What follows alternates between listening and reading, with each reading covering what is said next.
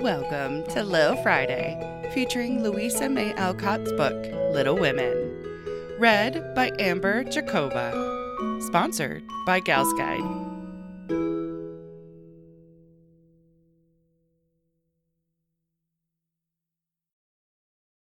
Chapter 46.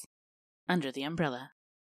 While Laurie and Amy were taking conjugal strolls over velvet carpets as they set their house in order and planned a blissful future, Mr. Bear and Joe were enjoying promenades of a different sort, along muddy roads and sodden fields. I always do take a walk toward evening, and I don't know why I should give it up just because I often happen to meet the professor on his way out, said Joe to herself after 2 or 3 encounters.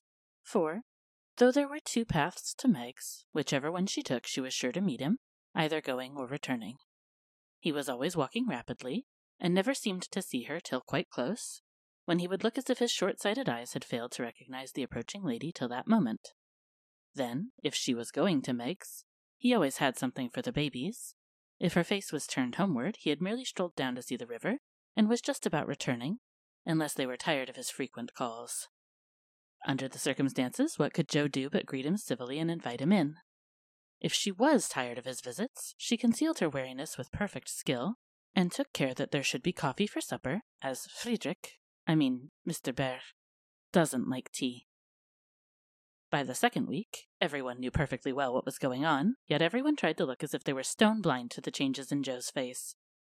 They never asked why she sang about her work, did up her hair 3 times a day, and got so blooming with her evening exercise, and no one seemed to have the slightest suspicion that Professor Bear, while talking philosophy with the father, was giving the daughter lessons in love. Joe couldn't even lose her heart in a decorous manner, but sternly tried to quench her feelings, and, failing to do so, led a somewhat agitated life. She was mortally afraid of being laughed at for surrendering, after her many and vehement declarations of independence. Laurie was her especial dread, but, thanks to the new manager, he behaved with praiseworthy propriety, never called Mr. Bear a capital old fellow in public, never alluded in the remotest manner to Joe's improved appearance, or expressed the least surprise at seeing the professor's hat on the Marches Hall table nearly every evening. But he exulted in private, and longed for the time to come when he could give Joe a piece of plate, with a bear and a ragged staff on it as an appropriate coat of arms. For a fortnight, the professor came and went with lover-like regularity, then he stayed away for 3 whole days and made no sign, a proceeding which caused everybody to look sober, and Joe to become pensive at first, and then, alas for romance, very cross. Disgusted, I dare say, and gone home as suddenly as he came. It's nothing to me, of course, but I should think he would have come and bid us good-bye like a gentleman, she said to herself with a despairing look at the gate, as she put on her things for the customary walk one dull afternoon. "You'd better take the little umbrella, dear. It looks like rain," said her mother, observing that she had on her new bonnet, but not alluding to the fact. "Yes, Marmee. Do you want anything in town? I've got to run in and get some paper," returned Joe, pulling out the bow under her chin before the glass as an excuse for not looking at her mother. "Yes, I want some twilled silesia, a paper of No. 9 needles, and 2 yards of narrow lavender ribbon. Have you got your thick boots on, and something warm under your cloak?" "I believe so," answered Joe absently. "If you happen to meet Mr. Bear, bring him home to tea. I quite long to see the dear man," added Mrs. March. Joe heard that, but made no answer except to kiss her mother and walk rapidly away, thinking with a glow of gratitude, in spite of her heartache, "How good she is to me. What do girls do who haven't any mothers to help them through their troubles?" The dry goods stores were not down among the counting-houses, banks, and wholesale warerooms, where gentlemen most do congregate, but Joe found herself in that part of the city before she did a single errand, loitering along as if waiting for someone, examining engineering instruments in one window and samples of wool in another with most unfeminine interest, tumbling over barrels, being half smothered by descending bales, and hustled unceremoniously by busy men who looked as if they wondered how the deuce she got there. A drop of rain on her cheek recalled her thoughts from baffled hopes to ruined ribbons, for the drops continued to fall, and being a woman as well as a lover, she felt that, though it was too late to save her heart, she might her bonnet. Now she remembered the little umbrella, which she had forgotten to take in her hurry to be off, but regret was unavailing, and nothing could be done but borrow one or submit to a drenching. She looked up at the lowering sky, down at the crimson bow, already flecked with black, forward along the muddy street, then one long lingering look behind at a certain grimy warehouse, with Hoffman, Swartz & Co. over the door, and said to herself with a sternly reproachful air, "It serves me right. What business had I to put on all my best things and come philandering down here hoping to see the professor? Joe, I'm ashamed of you. No, you shall not go there to borrow an umbrella or find out where he is from his friends. You shall trudge away and do your errands in the rain, and if you catch your death and ruin your bonnet, it's no more than you deserve. Now then." With that, she rushed across the street so impetuously that she narrowly escaped annihilation from a passing truck, and precipitated herself into the arms of a stately old gentleman, who said, "I beg pardon, ma'am," and looked mortally offended. Somewhat daunted, Jo righted herself, spread her handkerchief over the devoted ribbons, and, putting temptation behind her, hurried on, with increasing dampness about the ankles, and much clashing of umbrellas overhead. The fact that a somewhat dilapidated blue one remained stationary above the unprotected bonnet attracted her attention, and looking up, she saw Miss de Boer looking down. "I feel to know the strong-minded lady who goes so bravely under many horse noses, and so fast through much mud. What do you down here, my friend?" "I'm shopping." Miss de Boer smiled as he glanced from the pickle factory on one side to the wholesale hide and leather concern on the other, but he only said politely, "You have no umbrella. May I go also and take for you the bundles?" "Yes, thank you." Jo's cheeks were as red as her ribbon, and she wondered what he thought of her, but she didn't care, for in a minute she found herself walking away arm in arm with her professor, feeling as if the sun had suddenly burst out with uncommon brilliancy, that the world was all right again, and that one thoroughly happy woman was paddling through the wet that day. "We thought you had gone," said Jo hastily, for she knew he was looking at her. Her bonnet wasn't big enough to hide her face, and she feared he might think the joy it betrayed unmaidenly. "Did you believe that I should go with no farewell to those who have been so heavenly kind to me?" he asked so reproachfully that she felt as if she had insulted him by the suggestion, and answered heartily, "No, I didn't. I knew you were busy about your own affairs, but we rather missed you, Father and Mother especially." "And you?" "I'm always glad to see you, sir." In her anxiety to keep her voice quite calm, Jo made it rather cool, and the frosty little monosyllable at the end seemed to chill the professor, for his smile vanished as he said gravely, "I thank you, and come one more time before I go." "You are going, then?" "I have no longer any business here. It is done." "Successfully, I hope?" said Jo, for the bitterness of disappointment was in that short reply of his. "I ought to think so, for I have a way opened to me by which I can make my bread and give my younglings much help." "Tell me, please. I like to know all about the boys," said Jo eagerly. "That is so kind. I gladly tell you. My friends find for me a place in a college where I teach as at home, and earn enough to make the way smooth for Franz and Emil. For this I should be grateful, should I not?" "Indeed you should. How splendid it will be to have you doing what you like, and be able to see you often and the boys," cried Jo, clinging to the lads as an excuse for the satisfaction she could not help betraying. But we shall not meet often, I fear. This place is at the west." "So far away." And Jo left her skirts to their fate, as if it didn't matter now what became of her clothes or herself. Mr. Bear could read several languages, but he had not learned to read women yet. He flattered himself that he knew Jo pretty well, and was, therefore, much amazed by the contradictions of voice, face, and manner which she showed him in rapid succession that day, for she was in half a dozen different moods in the course of half an hour. When she met him, she looked surprised, though it was impossible to help suspecting that she had come for that express purpose. When he offered her his arm, she took it with a look that filled him with delight, but when he asked if she missed him, she gave such a chilly, formal reply that despair fell upon him. On learning his good fortune, she almost clapped her hands. Was the joy all for the boys? Then, on hearing his destination, she said, so far away, in a tone of despair that lifted him onto a pinnacle of hope. But the next minute she tumbled him down again by observing, like one entirely absorbed in the matter, "Here's the place for my errands. Will you come in? It won't take long." Jo rather prided herself upon her shopping capabilities, and particularly wished to impress her escort with the neatness and despatch with which she would accomplish the business. But owing to the flutter she was in, everything went amiss. She upset the tray of needles, forgot the silesia was to be twilled till it was cut off, gave the wrong change, and covered herself with confusion by asking for lavender ribbon at the calico counter.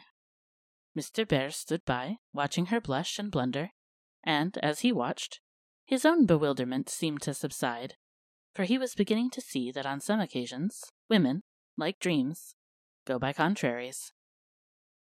When they came out, he put the parcel under his arm with a more cheerful aspect, and splashed through the puddles as if he rather enjoyed it on the whole. "Should we not do a little what you call shopping for the babies, and have a farewell feast tonight, if I go for my last call at your so pleasant home?" he asked, stopping before a window full of fruit and flowers. "What will we buy?" said Joe, ignoring the latter part of his speech, and sniffing the mingled odors with an affectation of delight as they went in. "May they have oranges and figs?" asked Mr. Bear, with a paternal air. "They eat them when they can get them." "Do you care for nuts?" "Like a squirrel." "Hamburg grapes, yes. We shall surely drink to the fatherland in those." Joe frowned upon that piece of extravagance, and asked why he didn't buy a frail of dates, a cask of raisins, and a bag of almonds, and done with it. Whereat Mr. Bear confiscated her purse, produced his own, and finished the marketing by buying several pounds of grapes, a pot of rosy daisies, and a pretty jar of honey, to be regarded in the light of a demijohn. Then, distorting his pockets with the knobby bundles, and giving her the flowers to hold, he put up the old umbrella, and they travelled on again. "Miss March, I have a great favour to ask of you," began the professor, after a moist promenade of half a block. "Yes, sir," and Joe's heart began to beat so hard she was afraid he would hear it. "I am bold to say it in spite of the rain, because so short a time remains to me." "Yes, sir," and Joe nearly crushed the small flower pot with the sudden squeeze she gave it. "I wish to get a little dress for my Tina, and I am too stupid to go alone. Will you kindly give me a word of taste and help?" "Yes, sir," and Joe felt as calm and cool all of a sudden as if she had stepped into a refrigerator. "Perhaps also a shawl for Tina's mother. She is so poor and sick, and the husband is such a care. Yes, a thick, warm shawl would be a friendly thing to take the little mother." "I'll do it with pleasure, Mr. Bear. I'm going very fast, and he's getting dearer every minute," added Joe to herself. Then, with a mental shake, she entered into the business with an energy which was pleasant to behold. Mr. Bear left it all to her, so she chose a pretty gown for Tina, and then ordered out the shawls. The clerk, being a married man, condescended to take an interest in the couple, who appeared to be shopping for their family. "Your lady may prefer this. It's a superior article, a most desirable color, quite chaste and genteel," he said, shaking out a comfortable gray shawl, and throwing it over Joe's shoulders. "Does this suit you, Mr. Bear?" she asked, turning her back to him, and feeling deeply grateful for the chance of hiding her face. "Excellently well. We will have it," answered the professor, smiling to himself as he paid for it, while Joe continued to rummage the counters like a confirmed bargain hunter. "Now shall we go home?" he asked, as if the words were very pleasant to him. "Yes, it's late, and I'm so tired." Joe's voice was more pathetic than she knew, for now the sun seemed to have gone in as suddenly as it came out. The world grew muddy and miserable again, and for the first time she discovered that her feet were cold, her head ached, and that her heart was colder than the former, fuller of pain than the latter. Mr. Bear was going away. He only cared for her as a friend. It was all a mistake, and the sooner it was over the better. With this idea in her head, she hailed an approaching omnibus with such a hasty gesture that the daisies flew out of the pot and were badly damaged. "This is not our omnibus," said the professor, waving the loaded vehicle away, and stopping to pick up the poor little flowers. "I beg your pardon, I didn't see the name distinctly. Never mind. I can walk. I'm used to plodding in the mud," returned Joe, winking hard because she would have died rather than openly wipe her eyes. Mr. Bear saw the drops on her cheeks, though she turned her head away. The sight seemed to touch him very much, for, suddenly stooping down, he asked in a tone that meant a great deal, "Hearts, dearest, why do you cry?" Now, if Joe had not been new to this sort of thing, she would have said she wasn't crying, had a cold in her head, or told any other feminine fib proper to the occasion, instead of which that undignified creature answered, with an irrepressible sob, Because you are going away. Ach, mein Gott, that is so good, cried Mr. Bear, managing to clasp his hands in spite of the umbrella and the bundles. Joe, I have nothing but much love to give you. I came to see if you could care for it, and I waited to be sure that it was something more than a friend. Am I? Can you make a little place in your heart for old Fritz? He added, all in one breath. Oh, yes, said Joe, and he was quite satisfied, for she folded both hands over his arm and looked up at him with an expression that plainly showed him how happy she would be to walk through life beside him, even though she had no better shelter than the old umbrella if he carried it. It was certainly proposing under difficulties, for even if he had desired to do so, Mr. Bear could not go down upon his knees, on account of the mud. Neither could he offer Joe his hand, except figuratively, for both were full. Much less could he indulge in tender demonstrations in the open street, though he was near it. So the only way in which he could express his rapture was to look at her, with an expression which glorified his face to such a degree that there actually seemed to be little rainbows in the drops that sparkled on his beard. If he had not loved Joe very much, I don't think he could have done it then, for she looked far from lovely, with her skirts in a deplorable state, her rubber boots splashed to the ankle, and her bonnet a ruin. Fortunately, Mr. Bear considered her the most beautiful woman living, and she found him more Jove-like than ever, though his hat brim was quite limp with the little rills trickling thence upon his shoulders, for he held the umbrella all over Joe, and every finger of his gloves needed mending. Passers-by probably thought them a pair of harmless lunatics, for they entirely forgot to hail a bus, and strolled leisurely along, oblivious of deepening dusk and fog. Little they cared what anybody thought, for they were enjoying the happy hour that seldom comes but once in any life, the magical moment which bestows youth on the old, beauty on the plain, wealth on the poor, and gives human hearts a foretaste of heaven. The professor looked as if he had conquered a kingdom, and the world had nothing more to offer him in the way of bliss, while Joe trudged beside him, feeling as if her place had always been there, and wondering how she ever could have chosen any other lot. Of course, she was the first to speak, intelligibly I mean, for the emotional remarks which followed her impetuous "oh yes" were not of a coherent or reportable character. Friedrich, why didn't you... Ah, heaven! She gives me the name that no one speaks since Minna died, cried the professor, pausing in a puddle to regard her with grateful delight. I always call you so to myself. I forgot, but I won't unless you like it. Like it. It is more sweet to me than I can tell. Say thou also, and I shall say your language is almost as beautiful as mine. Isn't thou a little sentimental? Asked Joe, privately thinking it a lovely monosyllable. Sentimental, yes, thank God. We Germans believe in sentiment and keep ourselves young with it. Your English you is so cold. Say thou, heart's dearest. It means so much to me, pleaded Mr. Bear, more like a romantic student than a grave professor. Well then, why didn't thou tell me all this sooner? Asked Joe bashfully. Now I shall have to show thee all my heart, and I so gladly will, because thou must take care of it hereafter. See then, my Joe. Ah, the dear, funny little name.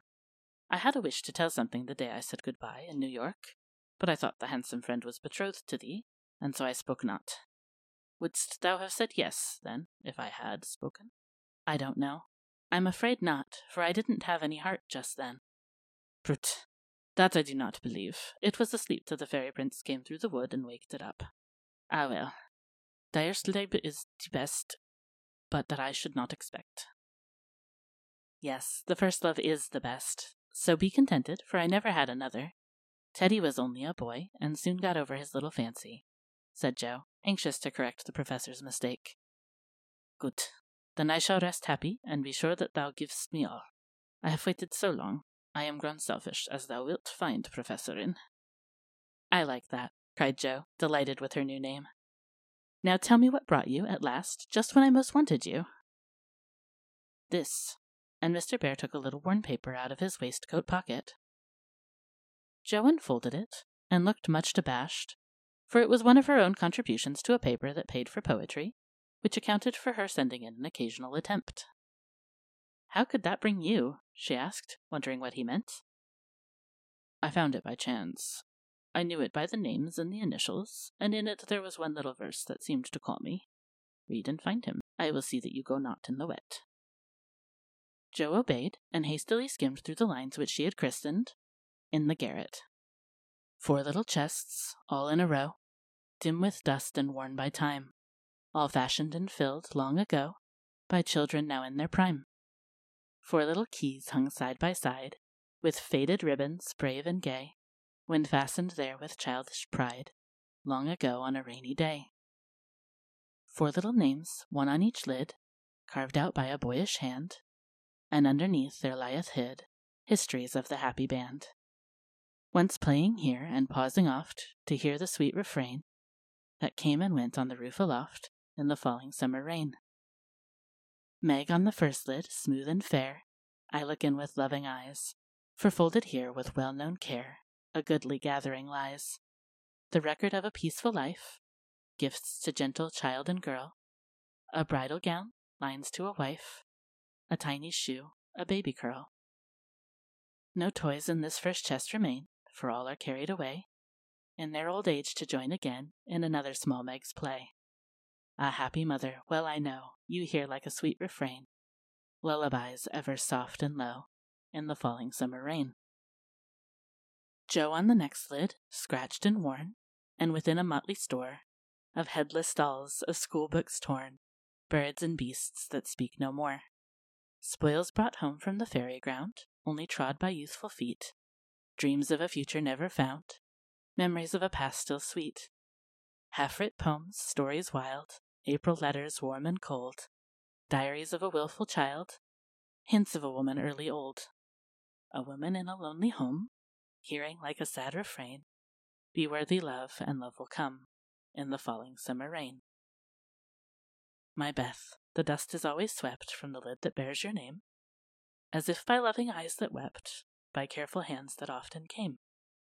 Death canonized for us one saint, ever less human than divine, and still we lay, with tender plaint, relics in this household shrine.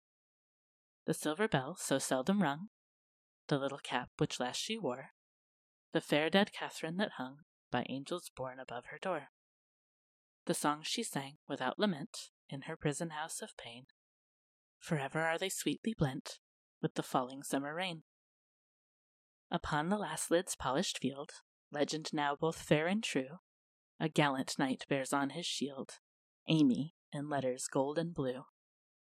Within lie snoods that bound her hair, slippers that have danced their last, faded flowers laid by with care, fans whose airy toils are past, gay valentines, all ardent flames, trifles that have borne their part in girlish hopes and fears and shames, the record of a maiden heart. Now learning fairer, truer spells, hearing, like a blithe refrain, the silver sound of bridal bells in the falling summer rain. 4 little chests, all in a row, dim with dust and worn by time. 4 women taught by weal and woe to love and labor in their prime. 4 sisters parted for an hour, none lost, one only gone before, made by love's immortal power, nearest and dearest evermore. Oh, when those hidden stores of ours lie open to the Father's sight, may they be rich in golden hours, deeds that show fairer for the light. Lives whose brave music long shall ring, like a spirit-stirring strain, souls that shall gladly soar and sing in the long sunshine after rain. J.M. It's very bad poetry, but I felt it when I wrote it, one day when I was very lonely and had a good cry on a rag bag. I never thought it would go where it could tell tales, said Jo, tearing up the verses the professor had treasured so long. Let it go. It has done its duty, and I will have a fresh one when I read all the brown book in which she keeps her little secrets, said Mr. Bear with a smile, as he watched the fragments fly away on the wind. Yes, he added earnestly, I read that, and I think to myself, she has a sorrow, she is lonely, she would find comfort in true love. I have a heart full for her. Shall I not go and say, if this is not too poor a thing to give for what I shall hope to receive, take it in God's name? And so you came to find that it was not too poor, but the one precious thing I needed, whispered Jo. I had no courage to think that at first, heavenly kind as was your welcome to me. But soon I began to hope, and then I said I will have her if I die for it, and so I will, cried Mr. Bear, with a defiant nod, as if the walls of mist closing round them were barriers which he was to surmount or valiantly knock down. Jo thought that was splendid, and resolved to be worthy of her knight, though he did not come prancing on a charger in gorgeous array. "What made you stay away so long?" she asked presently, finding it so pleasant to ask confidential questions and get delightful answers that she could not keep silent. "It was not easy, but I could not find the heart to take you from that so happy home until I have a prospect of one to give you, after much time, perhaps, and hard work. How could I ask you to give up so much for a poor old fellow who has no fortune but a little learning?" "I'm glad you are poor. I couldn't bear a rich husband," said Jo decidedly, adding in a softer tone, "Don't fear poverty. I've known it long enough to lose my dread, and be happy working for those I love. And don't call yourself old. 40 is the prime of life. I couldn't help loving you if you were 70. Professor found that so touching that he would have been glad of his handkerchief if he could have got at it. As he couldn't, Jo wiped his eyes for him and said, laughing, as she took away a bundle or two, "I may be strong-minded, but no one can say I'm out of my sphere now, for women's special mission is supposed to be drying tears and bearing burdens. I'm to carry my share, Friedrich, and help to earn the home. Make up your mind to that, or I'll never go," she added resolutely, as he tried to reclaim his load. "We shall see. Have you patience to wait a long time, Jo? I must go away and do my work alone. I must help my boys first, because, even for you, I may not break my word to Minna. Can you forgive that, and be happy while we hope and wait?" "Yes, I know I can, for we love one another, and that makes all the rest easy to bear. I have my duty also, and my work. I couldn't enjoy myself if I neglected them even for you, so there's no need of hurry or impatience. You can do your part out west, I can do mine here, and both be happy hoping for the best, and leaving the future to be as God wills."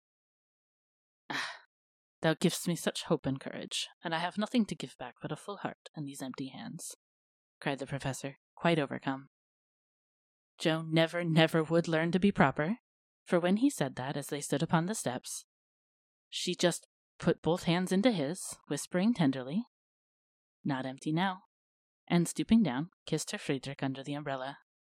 It was dreadful, but she would have done it if the flock of draggle-tailed sparrows on the hedge had been human beings, for she was very far gone indeed, and quite regardless of everything but her own happiness. Though it came in such a very simple guise, that was the crowning moment of both their lives, when, turning from the night and storm and loneliness to the household light and warmth and peace waiting to receive them, with a glad "Welcome home," Jo led her lover in and shut the door.